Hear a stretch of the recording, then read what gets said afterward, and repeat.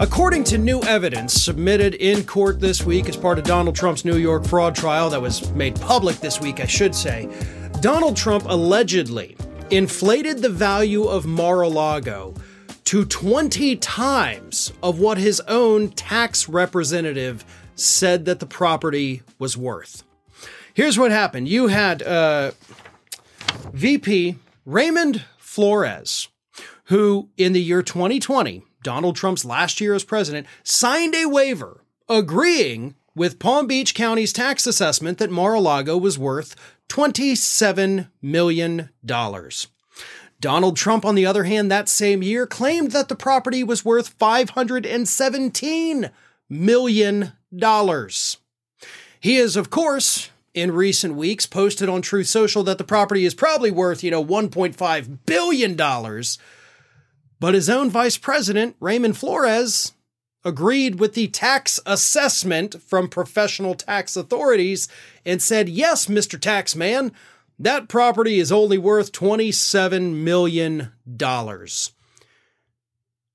This is not the first piece of evidence to show that Donald Trump has clearly lied about the value of his properties. We know, according to recent evidence that has been made public, he lied to secure loans for his golf courses. He lied about other properties, lied about the square footage, lied about all of this stuff. So the question is, why is that not the biggest news coming out of the New York fraud trial? Think about it for a second. This evidence that is being made public from this trial is showing us routinely and repeatedly how Donald Trump changed the values of his properties to suit his needs of the day. Why is that not the biggest news? Well, it's obvious. Because so far the biggest news coming out of Donald Trump's fraud trial has been his reactions to everything on Truth Social. The lies that he has been telling the reporters outside the courtroom every time he steps outside, either at the end of the day or before he goes in for the day. He's telling reporters crazy, stupid things. He's attacking the judge. He's attacking Letitia James. Those are the things that make the headlines. And now it all becomes crystal clear why Donald Trump is doing that, right? We know he hates these people. And we know that he feels threatened. So he threatens these people. But I think now, based on all of this information that, again, it'll pop up in a headline and disappear in an hour, I think the reason that Donald Trump is going so ballistic on social media is not because he's completely terrified of his future. He's doing it to distract us all from the information coming out at this trial. That is what I firmly believe at this point. Because again, what are you hearing people talk about? Hell, what have you heard me talk about? It's been Donald Trump's reactions about the judge and the prosecutor and the gag order and how much he hates everybody. And of course, he'll lie about the values, and then those lies get carried into the media. Again, we all get sucked into the trap. I've been sucked into the trap, and I'm willing to admit it. But he's doing it intentionally, and he's doing it to distract us from the horrible evidence that is being presented against him. Because that's the part that, we're all kind of forgetting about, right? This is still a trial. This is still an attempt by the state of New York to prove that this man has been lying about his businesses and their profitability and his worth for years and years and years. And they're doing a bang-up job of it. So every time there is a new piece of evidence like this that shows how corrupt Donald Trump is, what does he do? He'll get on Truth Social. He'll say something crazy and outrageous. And next thing you know, that is what has captured the news cycle instead of the fact that he overinflated the value of Mar-a-Lago by 20 times what it was actually worth. That should be what we're paying more attention to as this trial goes on.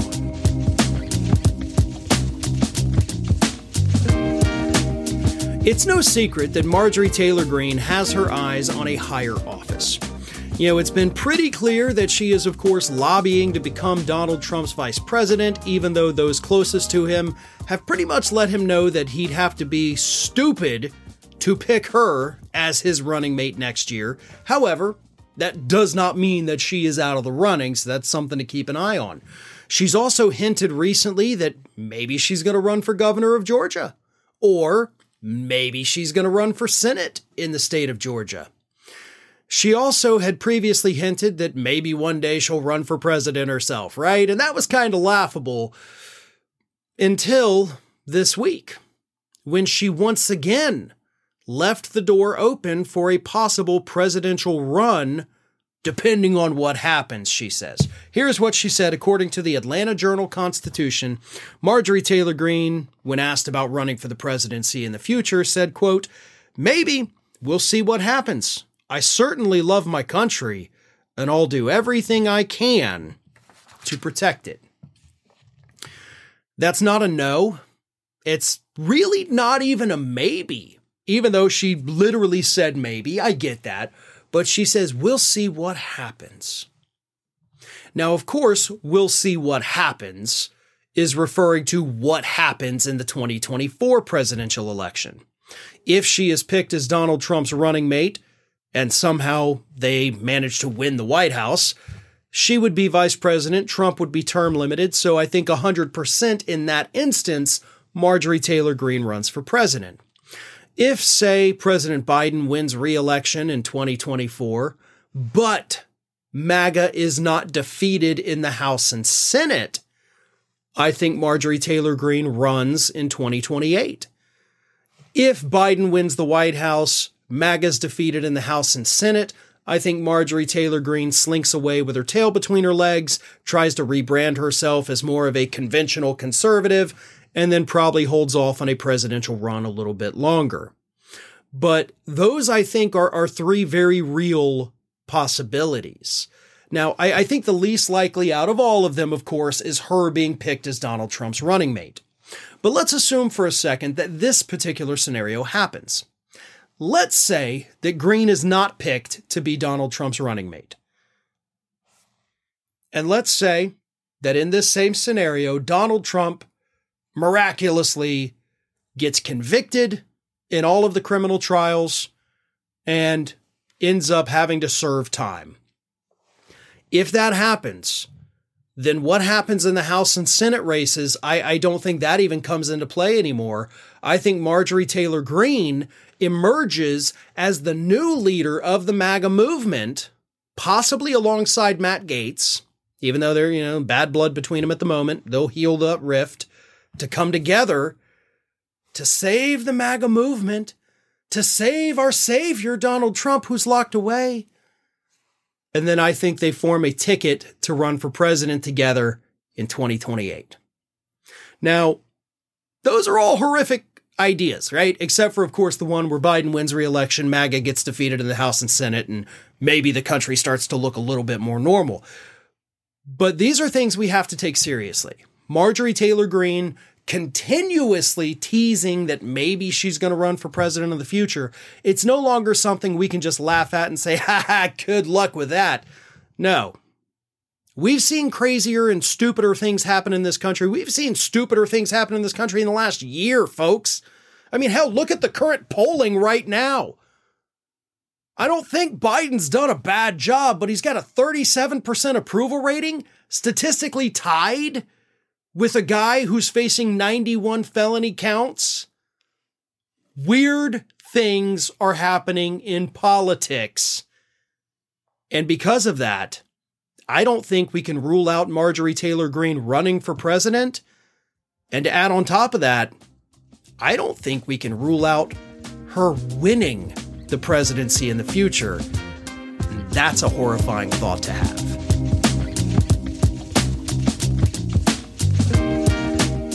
Who would have thought that Lauren Boebert choosing to go to the theater to see Beetlejuice the musical would still be something that we're talking about in November?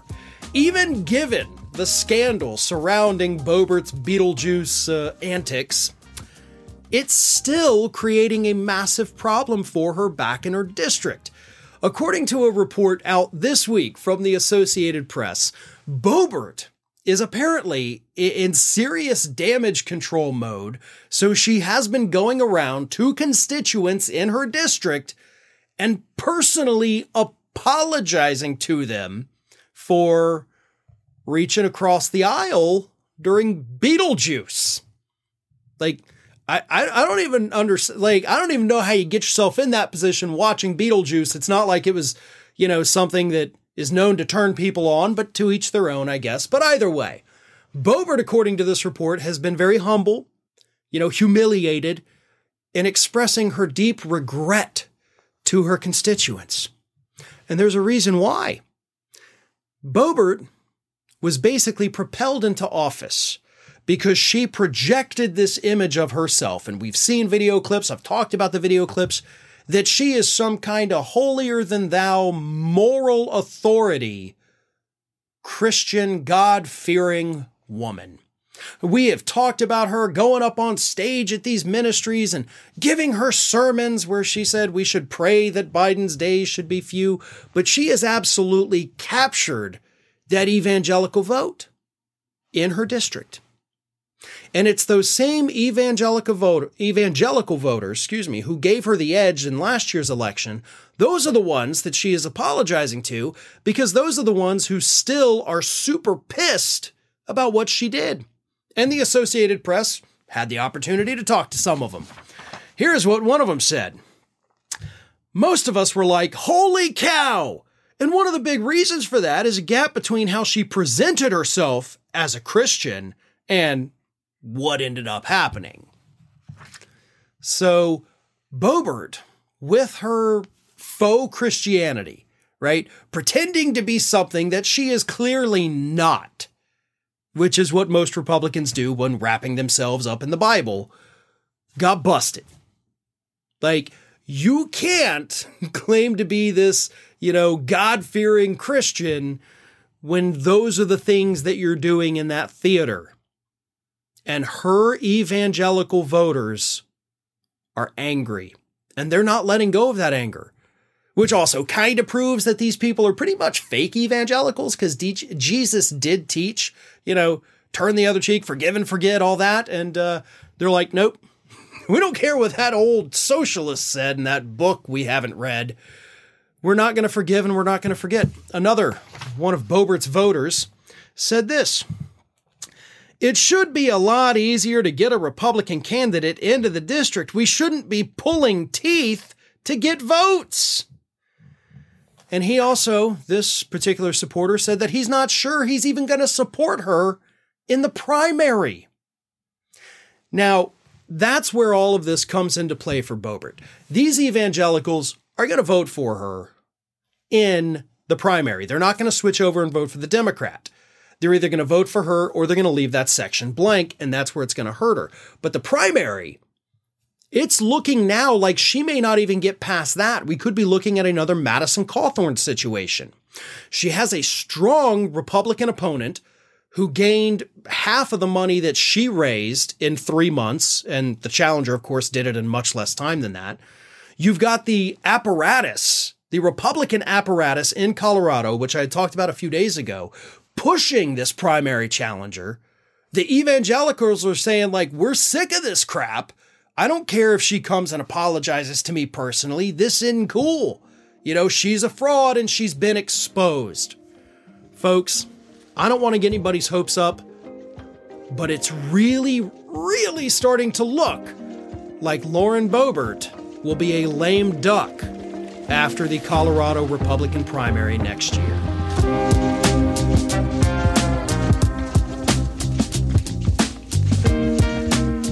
Former White House lawyer Ty Cobb, right? He's a guy with the mustache. We saw him throughout the Trump administration. He was Trump's lawyer when Trump was in the White House, and he stood by Trump through thick and thin. But he told CNN during an interview this week that he does firmly believe that Donald Trump will be going to jail. And, shockingly enough, Ty Cobb tells us that Trump is going to be going to jail probably a lot sooner than any of us think. And he believes that Trump will be going to jail very soon for possibly violating the gag order placed on him by Judge Tanya Chutkan. As we all know, Chutkan had temporarily suspended the gag order. Then on Sunday, she put it back on him. Then less than 60 minutes after Chutkan reimposed the gag order, Donald Trump got on Truth Social and attacked Bill Barr, his former attorney general, who is going to be called as a witness against him. And Chutkan's gag order specifically prohibited Donald Trump from saying anything about any of the potential witnesses in the trial.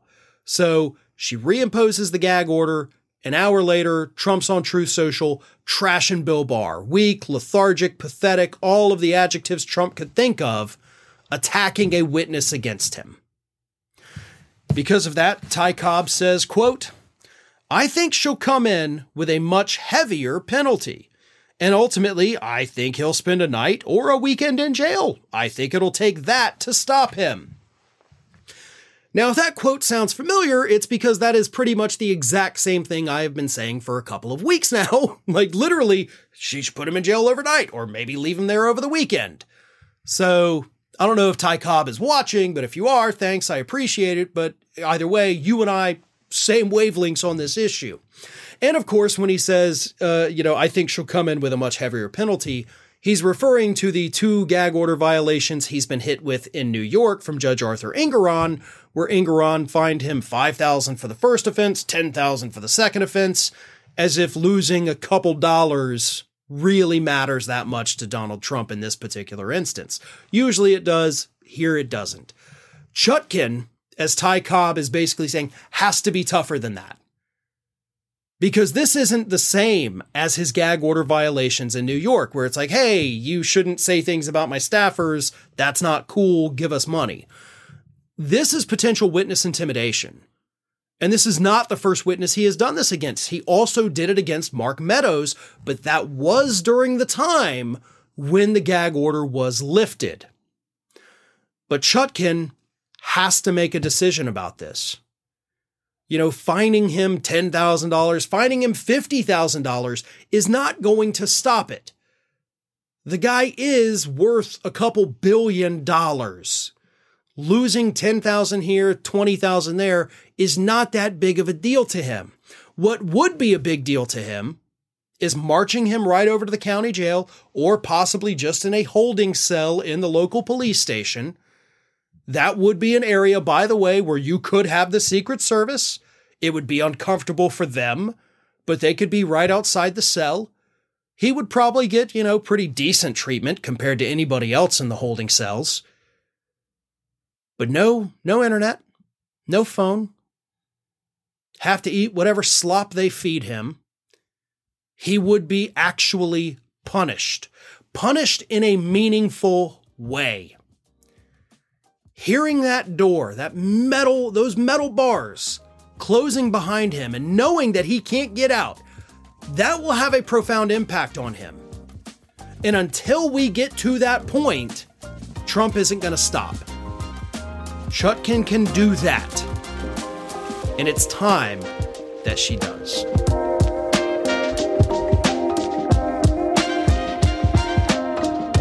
Thanks for listening to today's Fair and Balanced Daily. Stay up to date with all of our content by finding us on YouTube at youtube.com/fairandbalanced, and follow me on Twitter, Facebook, and Instagram at Fair and Balanced.